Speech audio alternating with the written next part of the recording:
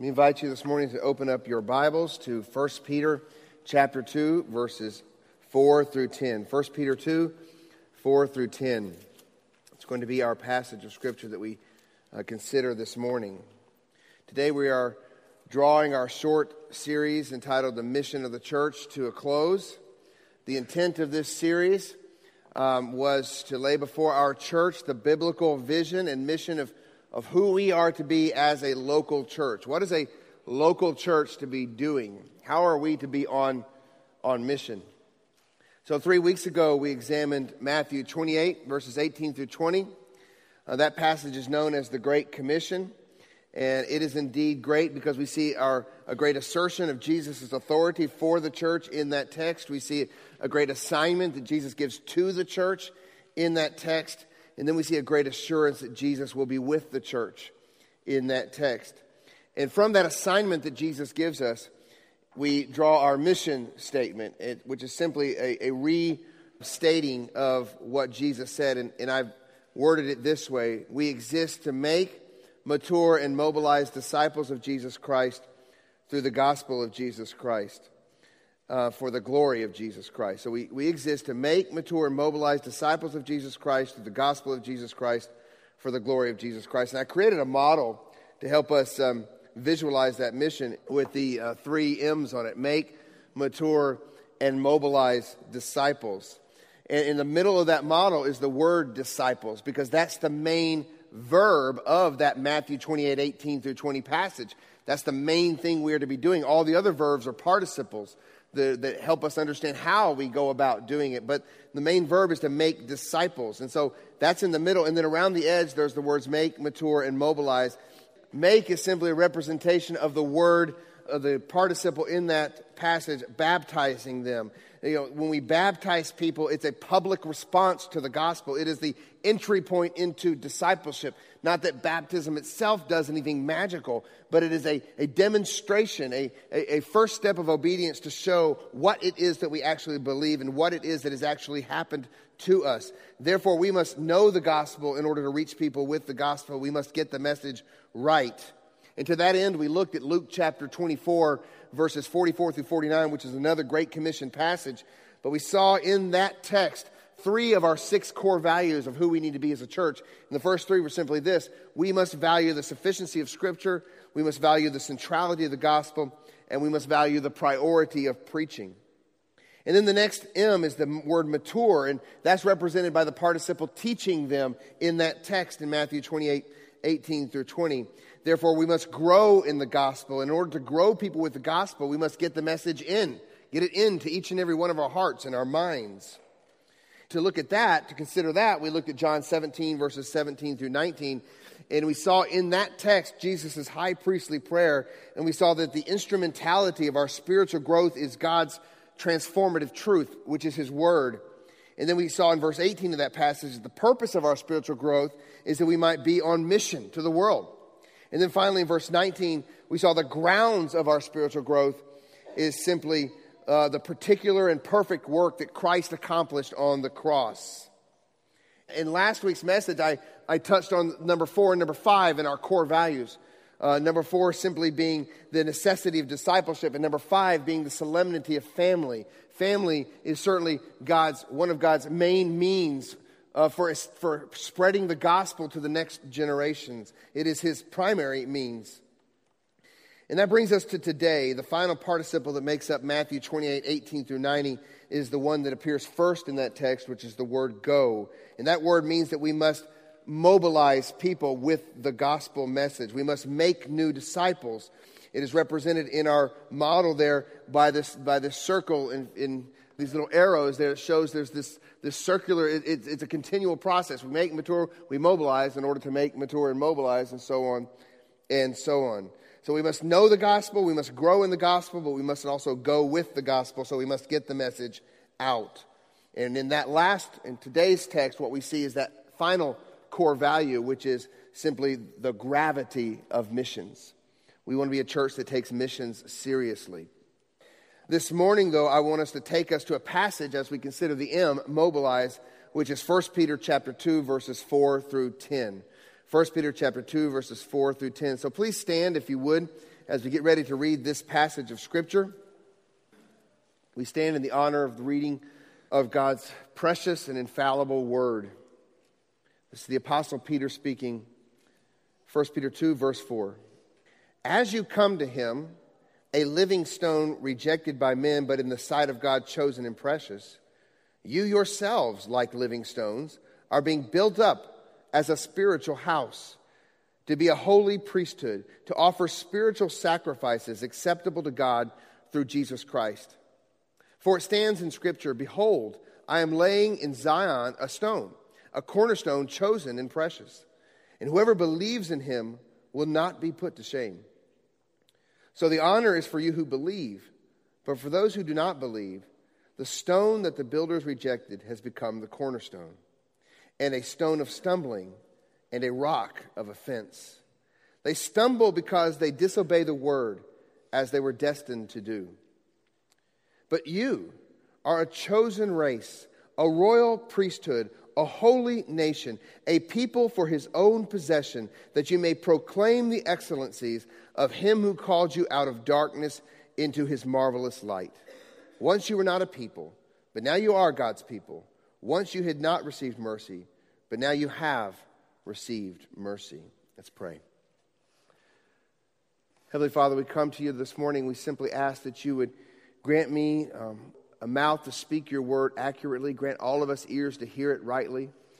Lord, we pray for clarity. We pray for understanding. And we pray, Lord, that each and every one of us in here would come under submission to your word. Help us, God. In our flesh, we don't naturally do that. So, God, we pray that your Holy Spirit would move in this place, making our hearts ready to be willing and submissive to your word. We pray all this in Jesus' name. Amen. Please be seated. Now, how many of you guys in here like to draw? Kids, adults, anybody likes to draw? Good. There's lots of people like. How many of you have ever drawn a portrait of some person, a portrait? Okay. All right, we've got lots of people out here that have drawn some portraits. Okay. I've got a couple of portraits up here, and my kids aren't too happy about it, but I'm going to show them to you. I did get permission. I got two portraits up here. Tell me who these portraits are of, okay? Here's the first one. Who's that a portrait of? It is Noah, all right? All right, it's a self-portrait that Noah did, and he said, you can't show him, that doesn't look like me. So, you were about to justify everything he just said. Now, he drew this years ago, and I know he's a little embarrassed by this. Is a portrait of Noah. Who's this one a portrait of? Olivia. There you go. Olivia's must be more accurate because the more of y'all responded to that one. All right. But both of them were like mortified that I had to convince them and lobby that I could actually do this morning and use these portraits. Now, I simply do that to bring an illustration this morning as we think about this passage here this morning. What we have in this passage from the Apostle Peter is a portrait of the church. Now, just as my kids were upset that, this portrait doesn't look like me. Okay, when we draw portraits, sometimes we don't draw them accurately. We get something off. I'm not good at drawing portraits. I'm better at cartoons. I can draw a cartoon of somebody, but certainly it's probably not going to be accurate. Okay, it actually may look funny, which is the intent of a cartoon. But a portrait, which is supposed to be serious, should look like the person. You should be able to recognize who the person is. And of course, different people are talented at that. Some people aren't, some people are. But those who are really talented at painting portraits, and you look back at some of the great artists in history and look at some of the portraits they drew, you're just amazed at the detail. And so a portrait is done, a good portrait is done by someone with a lot of skill who puts just the right strokes to help us see what the person actually looks like. And so in this text today, I'm approaching it kind of like the Apostle Peter is a master artist here. And every word of this text is just another stroke in this picture to help us see, number one, who the church is, and number two, what the church should be doing in light of who we are. So as we approach this text this morning, this is a beautiful passage of Scripture painted by a beautiful artist who is the Apostle Peter. And it gives us a stirring image of who the church is and what the church should be doing. Now, the context here of the epistle that's called 1 Peter, Peter's first epistle, is that he wrote this when he was in Rome, probably between the years 60 and 68 AD. This letter was written to believers who were scattered across the Roman Empire, most of whom were suffering persecution and trials due to their faith. And in this epistle, Peter is trying to reassure the church of who they are in Christ and what it is that they've been called to do. So in this text, we see something about Harbins. Because 1 Peter wasn't written only to the dispersed Christians of the first century. It was written to us as well. The portrait of the church is meant to establish, encourage, and equip, and even empower us, just as it was for them. So the first thing this morning, I'll get right into our points. The first thing we see in the Apostle Peter's portrait of the church is we see this, that we are, number one, a temple being constructed for the worship of God. We are a temple being constructed for the worship of God. Verse 4 says, "And you come to him, a living stone rejected by men, but in the sight of God chosen and precious. You yourselves, like living stones, are being built up as a spiritual house, to be a holy priesthood, to offer spiritual sacrifices acceptable to God through Jesus Christ." Now, the very beginning of this text here says, "As you come." This is a worship phrase. This is a phrase that may not seem significant to us at first glance, but this phrase is a technical term for coming to worship. In the Septuagint, which was the Greek translation of the Old Testament that was used during Jesus' day, oftentimes quoted in the New Testament, this phrase, the phrase in the Old Testament that we normally read in our Bibles that says drawing near to God, this very word here, this Greek word here, "as you come," was what was used to reference that. It's a worship term. The Old Testament saints drew near to God.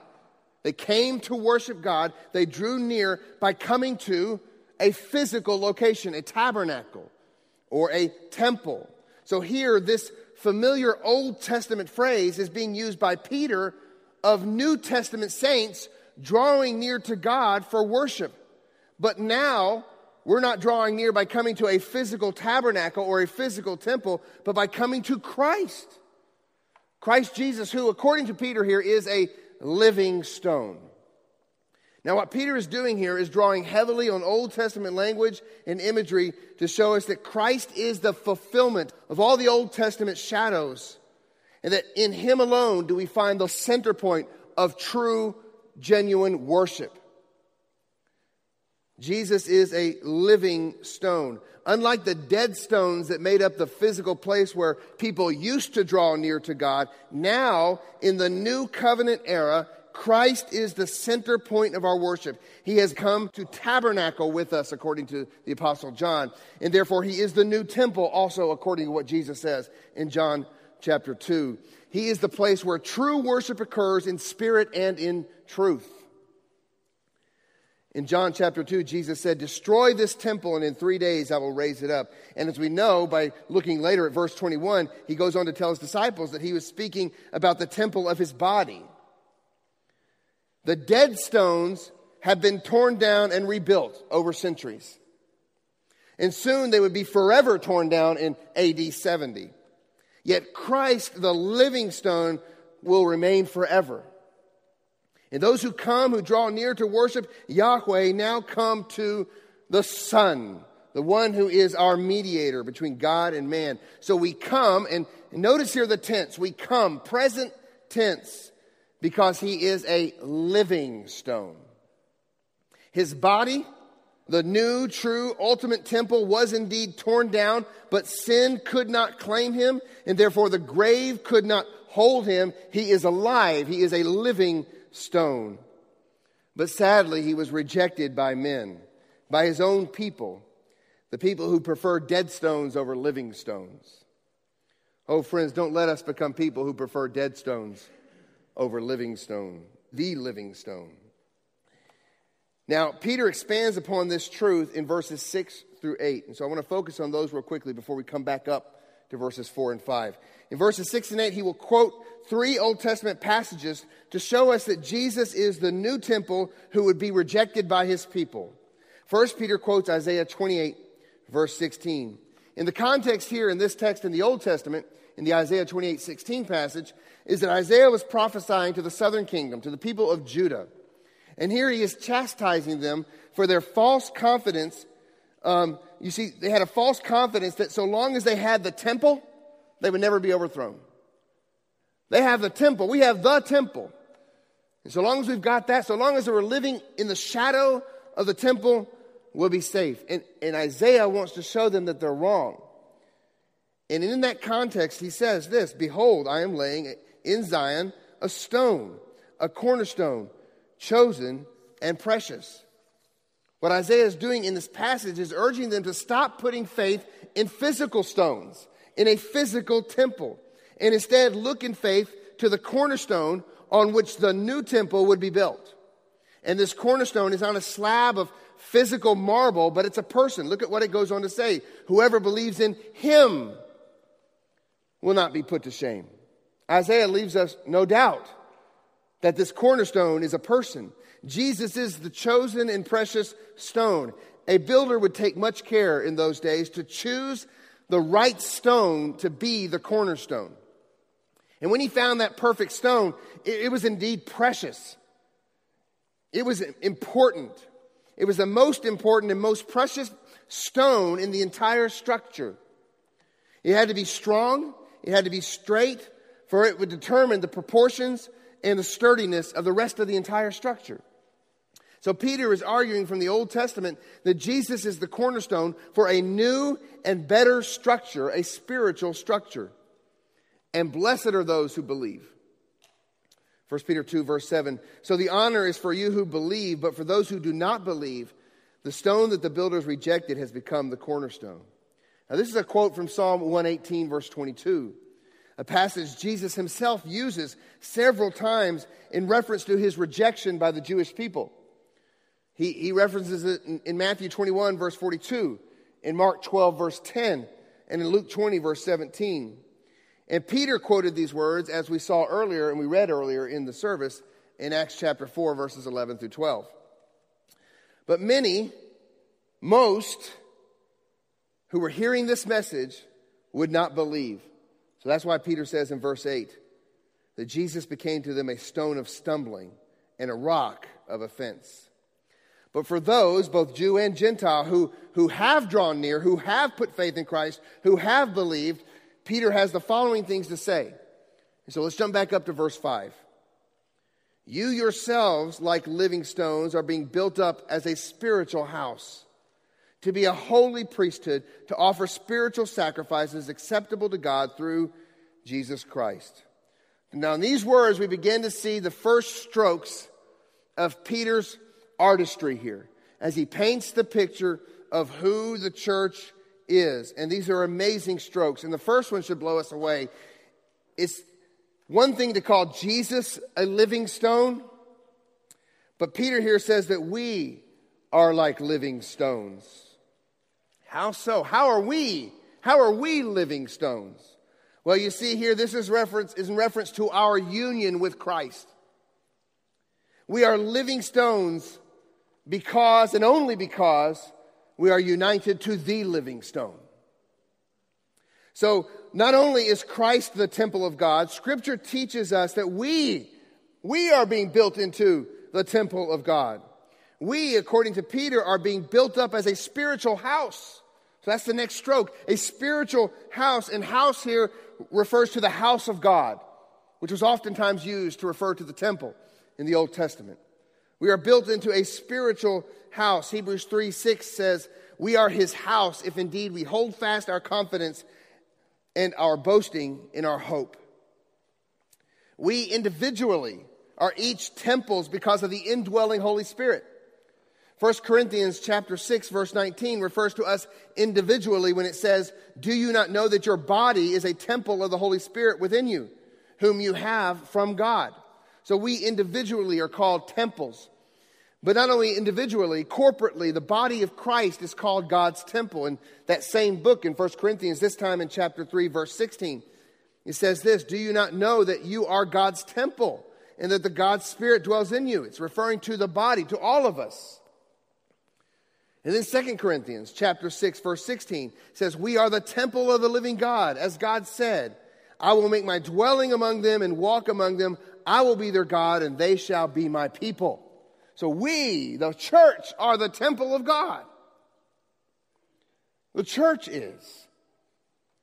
We corporately, with the Spirit of God and the Word of God dwelling in us richly, we have been carefully chosen and intricately interconnected with the living stone, the cornerstone. We are united to Him, resting on Him. And that's the portrait Peter is painting here of who we are. And we must also see that we are being built up. Present tense, continual active voice here in this verb. God is in the process of making us into the pure church that He wants us to be. We are progressively becoming who we are, both individually, progressively being sanctified, but corporately, we are progressively being sanctified as a church. Therefore, both individuals and churches should be growing in maturity and purity. I think a lot of times we know that as individuals, but do you realize churches should be growing in maturity as well? And so if you begin to worry about, well, I'm seeing changes happening, that's actually okay. You want your church to change so long as it's in the right kind of way. Sometimes pastors get very, very ego-driven and feel like, well, we can't change that or we can't change this because, well, it needs to be my vision or whatever else. That's absolute foolishness. We should be changing as a church, changing into Christ-likeness. We want to worship better. We want to preach better. We want to disciple better. We want to grow and change as a church because we are being built into this house of God. But Peter's portrait doesn't stop at the building. He mixes his metaphors here, and that's okay. He's an apostle. He can do that. He mixes his metaphors, but he's still keeping on the same theme of the temple here, and he calls us a holy priesthood. We, believers, we are a priesthood, meaning we have access to God. Just as the Old Testament priests had. Ours, of course, is access purchased by better blood than that of what the Old Testament priests used to gain their access to God. It's been purchased with pure blood. It's been purchased by our ultimate high priest, who is Jesus Christ. And more than that, being called a holy priesthood means that we are people set apart, holy, for a purpose. And that purpose is to offer up worship to our God. We see that in verse 4, which contains the purpose of us being living stones, the purpose of us being built into a spiritual house, the purpose of us being a holy priesthood. And that purpose is, verse 4, to offer spiritual sacrifices acceptable to God through Jesus Christ. That's our purpose. Now, you may be wondering this morning, what does this have to do with mobilizing disciples? What does this have to do with missions, Steve? Everything. I'll tell you why. If we don't get worship right, we don't get missions right. It's really that simple. As we make disciples, we are making worshipers. As we mature disciples, we are maturing worshipers. And as we mobilize disciples, we are mobilizing worshipers to reach new worshipers. You see, missions is all about worship. John Piper, in his book, Let the Nations Be Glad, the very first words of this book are foundational words. Actually, I should say they're foundation-shaking words. These are the type of words that cause sort of a type of revolution in your mind. And I've heard more than one missionary share with me the impact of these words had on them. This is what the very first words of Let the Nations Be Glad says. Quote, missions is not the ultimate goal of the church. Worship is. Missions exists because worship doesn't. Worship is ultimate, not missions. Because God is ultimate, not man. When this age is over and the countless millions of the redeemed fall on their faces before the throne of God, missions will be no more. It is a temporary necessity, but worship abides forever. End quote. Those are important words. Those are important words. Missions exist because there are billions of God's image bearers not worshiping the one true God. So if we are going to make worshipers, we better be worshipers. Worshipers who in spirit and in truth are offering up not physical sacrifices of bulls and goats, but as Peter says here, spiritual sacrifices acceptable to God through Jesus Christ.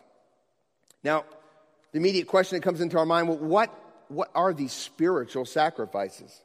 What is a spiritual sacrifice? And well, to answer that, we need to go to the New Testament. We need to ask, where else is this phrase used? And I see 4 other places that this word spiritual sacrifices is either used exactly like that or alluded to. And there may be more than this, but here's 4 this morning. Romans chapter 12, verse 1. I appeal to you, therefore, brothers, by the mercies of God, to present your bodies as living sacrifices, as a living sacrifice, holy and acceptable to God, which is your spiritual worship. So spiritual sacrifices, pure worship, is to offer up our whole being, all that we are to God, to be used by Him however He so wishes. There's nothing we should cling to. It's all His, every bit of who we are. Hebrews 13, verse 15 says this, through Him, then, let us continually offer up a sacrifice of praise to God. That is, the fruit of lips that acknowledge His name. Do not neglect to do good and share what you have, for such sacrifices are pleasing to God. So in this Hebrews chapter 15 passage, we see 2 things in this text. Spiritual sacrifices are praise, exulting in who God is. Because we've been redeemed, the fruit of our lips, we have lips that acknowledge the name of Jesus. And therefore, that should be happening, not just here, but everywhere. We should have lips that are just praising God. That's worship. But more than that, the text goes on to say that our sacrifices are to do good deeds and share our resources. To do good to others and to let go of the stuff we have.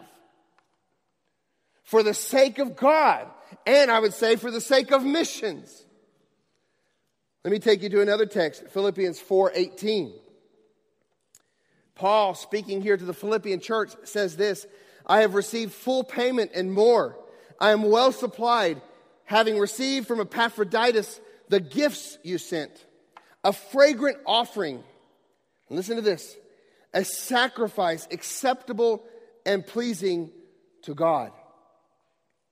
Friends, spiritual sacrifices is letting go of material things, temporal things, to the glory of God and the good of others. Specifically, in the church context, we need people offering these type of spiritual sacrifices in order to fund missions, to fund ministry. We can't be on mission. We can't do the things we want to do as a church if we do not have people offering up spiritual sacrifices like the ones Paul mentions here, period. So you see, missions and worship do intersect in even another way. If you're not giving sacrificially, if you're not contributing to the work of the church and to the needs of the saints, then friends, you are not worshiping God to the degree that He wants you to worship Him. Period. You are not. You are defrauding Him of what He is worthy of, namely your worship, and you are defrauding yourself of the full worship of Him, the joy of exulting in Him. I often hear people say, well, when we have a little bit more, we'll give more. Or when this challenge in our life passes, we'll give more. Friends, that's usually a lie.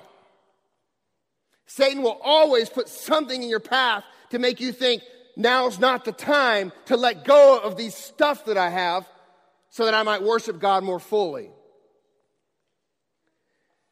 Friends, you know we are here as a church.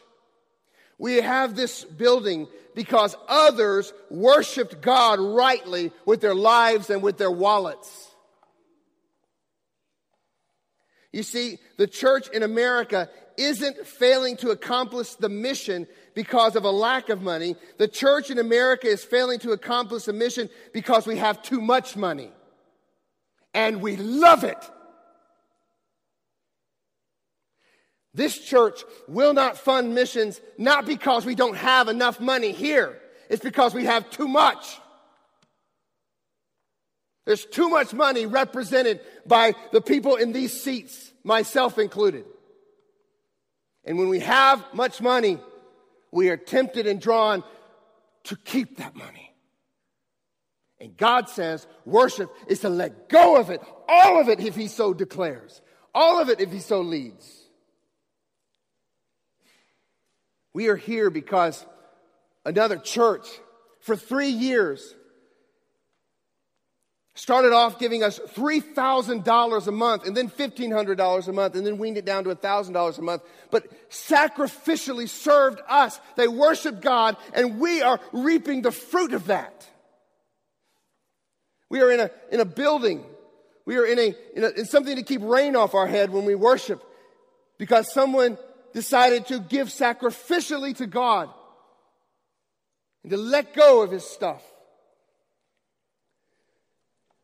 The truth is that about 20% of the people in this room sustain the ministry needs of this church. I do not look at the giving. I do not know who gives what. And I will never look at the giving. I will never know who gives what. But I am praying that our giving in this church change. We Harbins must see that to worship God rightly, we must give in order to fund the task of making, maturing, and mobilizing disciples. This mission means nothing if we sit on our wallets and fail to worship God rightly. It means nothing. Everything I've laid out and everything I will lay out today means nothing. And we will not be able to go where God wants us to go if we continue to worship Him poorly. Worship intersects missions in a lot of different ways. So friends, this morning, I want to take us to one more passage that speaks of these spiritual sacrifices. Romans 15, verse 16. This is Paul speaking of being a minister of the gospel. And he says that he is a minister of Christ Jesus to the Gentiles and this is what it says here in the text, the priestly service of the gospel of God, so that the offering of the Gentiles may be acceptable, sanctified by the Holy Spirit. So friends, another part of our priestly work, of our spiritual sacrifices, involves spreading the gospel message. We do not worship God rightly if we're not spreading the gospel. We do not do our priestly work if we are not taking the word out of these doors and into our communities, in our neighborhoods. So do you see, true worship is intimately tied to missions. We cannot do and fund missions if we do not worship rightly. And conversely, we cannot worship rightly if we are not doing and funding missions. And so as Peter puts more strokes on this portrait, our mission comes into more focus here. And so my second point here this morning is that we see that we are a people who have been chosen to be witnesses of God's glory. Not only are we a temple being constructed for proper worship of God, we are a people who have been chosen to be witnesses of God's glory. Peter continues here to use language from the Old Testament. And this time moving from language previously reserved for the temple and temple worship to language previously reserved for Israel as a nation. So let me just read these last two verses, verse 9 and 10. But you are a chosen race, a royal priesthood, a holy nation, a people for His own possession, that you may proclaim, here's the mission, you may proclaim the excellencies of Him who called you out of darkness into His marvelous light. Once you were not a people, but now you are God's people. Once you had not received mercy, but now you have received mercy. So first he says in verse 9 that we are a chosen race. Let us consider this word chosen here. God has always been a choosing God. He chose Abraham. He chose Israel. He chose all who would be saved through Jesus Christ. He chooses because he is a sovereign and free God. Now, Peter emphasizes the sovereignty of God strongly in this epistle. It may be one of the strongest books in all the Bible for understanding the sovereignty of God. But he does so without in any way diminishing the responsibility of man. Look back up just a little bit to verse 8, the last half of verse 8. It says, they stumble because they disobey the word, comma, as they were destined to do.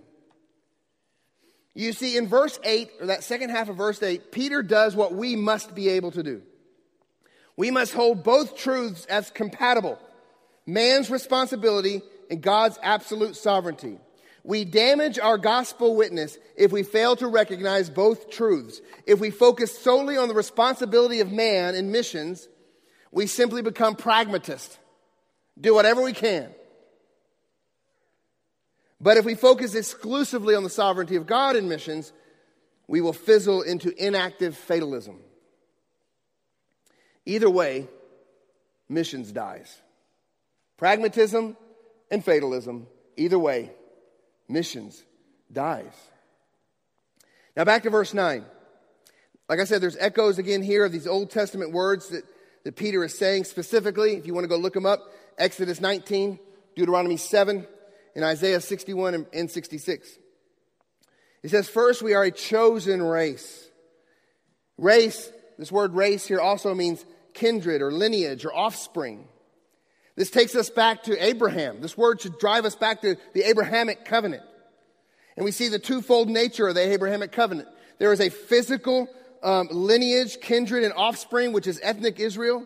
But also we have in the Abrahamic covenant the promise of a spiritual lineage, kindred, and offspring. Therefore, Romans 4:16 teaches that the church consists of all those who, quote, share the faith of Abraham, who is the father of us all. So the church is indeed the lineage, the kindred, and the offspring of Abraham. Galatians 3:26 teaches it says, for in Christ Jesus you are all sons of God through faith. For as many of you as were baptized into Christ have put on Christ. There is neither Jew nor Greek. There is neither slave nor free. There is neither male nor female. For you are all one in Christ Jesus. And if you are Christ's, listen to this, then you are Abraham's offspring, heirs according to the promise. So, we are one race in Christ, one spiritual race made up of many physical races. We are one spiritual race made up of many physical races. Now there's striking parallels here in this first Peter passage to Revelation 5 verses 9 through 10, where we read this beautiful song being sung to Jesus by the saints. It says, by your blood you ransomed people for God from every tribe and language and people and nation, and you have made them a kingdom and priests to our God, and they shall reign on the earth. What a portrait Peter is painting for us here. So Peter goes on to restate our priesthood, but this time he calls us a royal priesthood. Not only are we a holy priesthood, set apart and sanctified in order to bring pure and true worship to God, we are also, by virtue of our union with King Jesus, we are royalty. We are co-heirs. We are children of God. It's a big deal to find out you're related to royalty. I don't know if you remember the story. Back in 2006, ABC News ran the story. There was a young lady named Sarah Culbertson. She was 22 years old, but she'd been adopted just 2 days after her first birthday. And when she got older, she decided to try to track down where she was adopted from, her lineage. And she found out through the help of a private investigator that her birth mother, her biological father, lives in Africa. But not only that, he was royalty. Okay, it sounds like a movie plot, I know. But he was royalty. He was part of a tribe called the Membe tribe in Sierra Leone. She was a princess. She had no idea. And so it was a big deal. It changed her whole life. She actually went to the tribe, and they treated her like royalty. There was this parade of people even bowing down to her and all this other stuff. It's crazy. When we understand who we are, it changes things. And we are a royal priesthood. And we read here also that we are a holy nation. Holy, again, being sanctified and set apart for a purpose. But we are a nation. The word here is different than the word race used earlier in the text. This word is ethnos. It refers to ethnicities. It's the same word used in Matthew chapter 28, 18 through 20. It refers to people groups, not necessarily political nation states, but people groups, ethnicities. So in Christ, we are one people group. We are one nation made up of many nations. So as we pray for the people groups each Sunday, we are praying that they be brought into the one people group of God. We want them to be one with us and one with Christ. So Peter has even more strokes here in his portrait. Let's look again at verse 9. It says that we are a people for his own possession. Oh, the portrait just gets more beautiful and more beautiful. Each stroke stirring up more amazement in our hearts. The image here is that we are God's treasure. By virtue of our union with Christ, who is chosen and precious, according to this text, we ourselves now in God's eyes are chosen and precious. We are a people for his own possession. Now, what does that stir up in your heart when you consider these truths? Well, Peter says there's a purpose behind these truths, and we find that in the second half of verse 9. Here's the purpose: that you may proclaim the excellencies of him who called you out of darkness into his marvelous light. That we may proclaim his excellencies. We are chosen and precious. We are a race of races. We are a nation of nations. We are holy and royal priests. Not only so that we might worship and exult in his glory, but also so that we might witness to and advertise his glory. That's what proclaim means here. It means to publish or to advertise. We are to be living advertisements for God's glory. We are to advertise his excellencies. The word here, excellencies, refers both to God's moral quality and to his deeds. So we are to advertise who he is and what he has done. And what is it that he has done for us? Well, he, according to the Apostle Peter here, called us out of darkness into his marvelous light. Darkness means lostness. All men are born into darkness.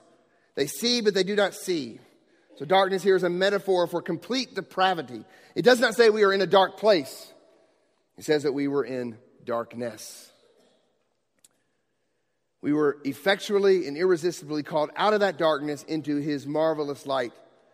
The light will be marvelous in our eyes only to the degree that we understand our darkness. I know I've told the story before, but I grew up in cave country when I was a little kid, and my cousin and I once went down in a cave when we weren't supposed to, and we were trying to catch up with a cave tour, and the cave tour guy didn't know we were back there, and he turned off all the lights because they were going to a next section of the cave where they were going to turn on new lights, but he turned off the lights that were behind him, and my cousin and I happened to be in that section. I don't know if you've ever been in a cave when all the lights are turned off, but it's complete darkness. It's what they call total darkness. You can't see a thing. And we spent the next hour trying to claw our way out of that cave. Okay, there are dangers all around, little cliff we could have fallen off, all kinds of things. Stalagmites, stalactites that you're not supposed to touch because it's supposed to stunt their growth for 100 years or whatever. We did it anyway. We're climbing up these things. And when we finally saw light, oh, it was marvelous light. Oh, we were happy. And so you will only appreciate the marvelous light to the degree that you understand your dark depravity. Darkness is the condition of the world, friends. Do you feel for the world? Have you forgotten or never even understood the darkness that you were once in? Do you not see that the God of this world has blinded the minds of unbelievers to keep them from seeing the light of the gospel, the glory of Christ, who is the image of God? If we understand the darkness, if we love the light, then we should be on mission. In Acts chapter 26, verse 18, we read that Paul was sent to the Gentiles, and this is his words, quote, to open their eyes so that they may turn from darkness to light and from the power of Satan to God, that they may receive forgiveness of sins and a place among those who are sanctified by faith in me. This is Jesus speaking to Paul. And that's our commission too, friends. So what does that mean for us here at Harbins? And let me sort of wrap up the sermon by talking about what this means for us here at Harbins. How do we proclaim the excellencies of God? Well, I think it's helpful to think about our mission in Acts 1:8 terms, where we divide it up into four focuses: local, regional, national, and global. But before I break down those things and share what's on my heart in these areas, let me say that I really desire to see organic ministries emerge in this church. what you're passionate about, if you have a connection with some sort of missionary work or something you're doing in the community, I want those things to emerge as possibilities of the way our church can get involved. And I also want to have a local church focus. If we think about missions and reaching out to places that are outside of this local community, we want to be connected with local churches because the church is the means God uses to make mature and mobilized disciples. So locally, I want our church to focus, first of all, on doing this well. Preach the gospel every Sunday, period. Invite the lost. But I also want to think about evangelism in our local community. Well, I want you to think about where you are at individually. And I'd like for our church to do a better job of equipping, encouraging, and empowering people to do evangelism. Ephesians 4:11 says he gave apostles, the prophets, and the evangelists, the shepherds and the teachers to equip the saints for the work of the ministry, for building up the body of Christ. That means that there's to be evangelism teaching going on in our church. And Peter has done that before for our church body. And I'd like for us to be doing that again and doing it more. We want to look for organic, as I just said, organic opportunities. And each week in the bulletin, there's an organic opportunity. We know that Peter is involved in gospel outreach in Athens. But I want to look for other ways as well. I want to have a full-orbed approach to gospel ministry here in our community. You may be familiar with something called Good News Club, something like that. I want to do an after-school program at Harbins. And I can't do this on my own. I'm waiting for people. I want to equip people for the work of the ministry. Some sort of after-school program at Harbins. You may not know this, but the Supreme Court has ruled that the schools have to allow churches to come in and use their facility for after-school programs so long as it's not mandated that the students go there. But we can share the gospel all we want actually in the school. I want us to get involved in that, either at Harbins or Alcovy. I want us to be more focused on welcoming people into our community. Every month, we get a list of new people that have moved into the community from our association, but we just never have used it. What an opportunity to just go straight to the door, welcome them, invite them to the church, but share the gospel with them as well. I'm really praying about starting a Christianity Explored community group. You may not be familiar with that, and I can explain that more later, but basically it's a community group driven towards trying to reach people in your neighborhood. And I'd like to get one started up here. I'd like to consider how our church can leverage the fact that we have many, many people moving into Gwinnett County and right here that actually don't speak English. And consider starting an ESL program where we teach them English and we use the gospel to do it. So they learn English, and by the time they learn sufficiently to understand it, they've heard the gospel. I want to pray about how we can do a better job of penetrating some of our college campuses, including Georgia Gwinnett College down the road here. I want us to think about how anything we do in this community, whether it be any sort of outreach or community service or our benevolence ministry, it needs to be connected to a gospel witness. Sometimes we've given out a lot of benevolence money at this church over the last few years. But sometimes I wonder how well we're doing at actually sharing the gospel with those same people. And I know sometimes it's been done well, but other times perhaps not. I want to continue to do what we've done the last 2 years and do the Memorial Day Parade and use that as a tool for getting the gospel into the community. And as I shared last week, I want to do a counseling ministry at this church. And I believe counseling can become a vital way of evangelizing the community. And what I mean by that is simply this. If we start a biblical counseling ministry at this church, we will, first of all, focus on counseling one another within the body. We also want to make aware, either through the counselors at the schools, that we have counseling in our church and it's free to the community. But you know what you do when someone comes in to be counseled? The first thing you do with them is you share the gospel with them. Because ultimately this word will accomplish nothing for the unbeliever. It's just foolishness to them. So the first thing you got to do when you're counseling someone for the community is share the gospel with them. And help them understand that their problem is rooted in sin, which and the only solution is Christ. And we have all the solutions right here in this book. But sometimes it's hard for us to get, and had this conversation this week, get excited about local ministry and we get more excited about global efforts. I want us to be just as excited about reaching people with the gospel here and through the organic opportunities we have here as we have about going to Honduras or wherever else. Sometimes we sort of romanticize getting out there beyond right here. Let's get pumped about right here. Regionally, I've been praying about us associating with the Greater Atlanta Baptist Network, which is an association of Southern Baptist churches which share a more alignment doctrinally with our church. Most of these churches are 9 Marks Church, and they are focused on planting and equipping local churches. And I really am praying about changing our association to the Greater Atlanta Baptist Network. I want to continue to support through special emphasis and offerings, things like the Pregnancy Resource Center. And as you know, we have already begun to support Adam Webb, who is a pastor who preached here this summer, as he's planting a church called Redemption Baptist Fellowship through the North American Mission Board. And that's over in Johns Creek. And so again, a local church focus. How do we get the gospel out regionally? Well, we help get churches going. There's also something called the Great Commission Initiative that I want to re-engage with, which is something where we focus, trying to help churches do a better job of reaching the ethnos, the nations that are coming here. You do realize Gwinnett County is the most diverse county in the United States of America. We actually have some unreached people groups that have now moved here. That's astonishing. So how can a little church like us be involved in that? Well, that's something I want us to pray about. And if it's something that's on your heart that gets you excited, I want to equip you. I want to think about how we can do that. Nationally, we are partnering with the North American Church Planting Foundation, which is a Southern Baptist organization with which we share doctrinal alignment. And we are partnering with them financially as they plant churches around the country. But specifically, we are supporting Kevin Sanders with Redeeming Grace Church in Boston. That'll be our local church focus through the North American Church Planting Foundation. And of course, globally, we'll continue to support the IMB through our Southern Baptist Convention Cooperative Program. If you don't know what that is, I'll explain it to you later. But the International Mission Board is the largest mission sending agency in the history of the world. And I'm much more confident in the IMB now that they have some new leadership than I was before. So I'd like to see our giving to Southern Baptist missions increase, even through special offerings like Lottie Moon. And if you don't know what that is, you're not a Southern Baptist, all right? I'll explain it to you later.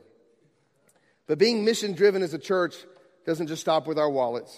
I want us to be involved in all these things. So if we get a chance to go help Kevin, we're going to send a team to help Kevin. Or to go help Adam in Johns Creek, we're going to send a team to help Adam. But also with international missions. As we already mentioned to you last week, Honduras, and being involved in the local churches there that are ministering to the different villages. And Todd's not here this morning, but Todd has an amazing ministry. Todd Harrison has an amazing ministry called Better for Kids. And we've been talking with him about how our church can partner with a local church that's trying to reach a village either in Africa or the Middle East. And I want us to support a missionary couple named Matt and Emily Tyler, who are helping local churches get started in Southeast Asia, with a focus on discipleship and evangelism is where his strengths are.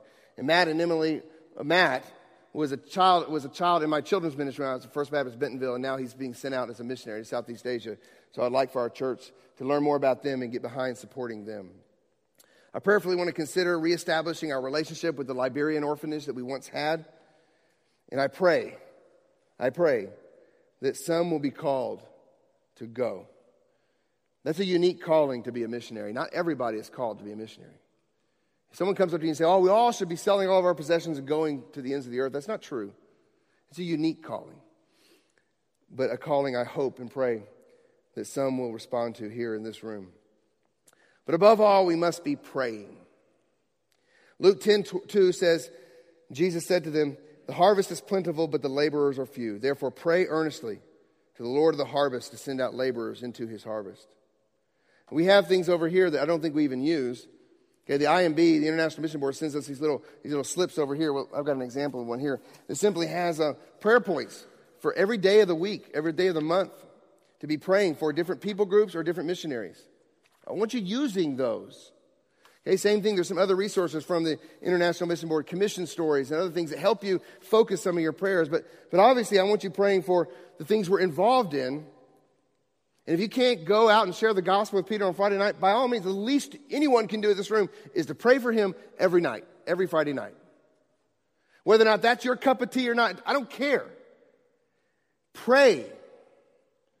Prayer should be all of our cup of tea. Every one of us should be praying that the gospel go out in a variety of different ways in this church body. And I also want us to pray for sister churches in the area. Besides people groups, I'm going to start putting sister churches in our bulletin to be praying for. We may not be perfectly in alignment with every other sister church in this area, but we need to be praying for our sister churches, that the gospel will sound forth from these different churches. So I want to pray for the churches of our area. Oh, friends, Peter paints a portrait of the church that should push us into missions. We should see it as twofold: an act of loving obedience and an act of gracious privilege. Peter concludes this section we're looking at today with these words drawn from the prophet Hosea. Once you were not a people, but now you are God's people. Once you had not received mercy, but now you have received mercy. Wow. Those are amazing truths. So we're going to respond this morning by going to the table and concluding with one song. We have our Lord's Supper here this morning. This will be our response time. To come to the table and to believe these words. Once you were not a people, but now you are a people. Once you had not received mercy, but now you have received mercy. You have been invited to come. Come to the table of our Lord, because you are His people now. But the Lord's table is only for the redeemed. If you're not a believer here this morning, if you've never placed your faith in Christ, really put all of your hope for life into Him alone and repented of your sin, this table is not for you. But I do invite you to come. I invite you to come and repent this morning. Repent of your sin, turn to Christ, seek Him for forgiveness. Maybe do that while the believers are participating in the Lord's Supper this morning. So I'll remind parents in here as well that if your children are not believers, I ask you not to allow them to partake of the Lord's Supper either. It is an ordinance for the church. Just as baptism is an ordinance for the church, for believers born into the new covenant family of God, so too this table here is for the new covenant family. So let me pray, and then we'll partake of the table.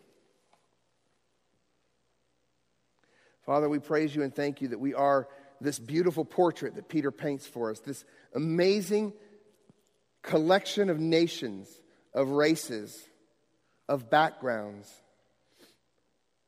being built into a spiritual house because we are, by virtue of our union to Jesus, our cornerstone, we are living stones. We've been made alive. His resurrection is our resurrection. Thank you, Father, for that truth. So, Lord, as we come now to the table, help us, Lord, to remember these truths. I don't know how many of us have thought of 1 Peter 2, 4 through 10 when we take the Lord's Supper, but let us think about that today.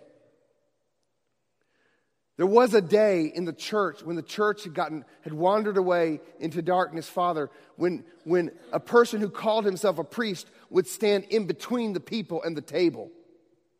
Father, I praise you that bold and brave men who gave their lives and blood were willing to take us back to the Bible. We are a royal priesthood. We are a holy nation. And because Christ, our high priest, has gone before us and rent the curtain in two, we can offer you spiritual sacrifices.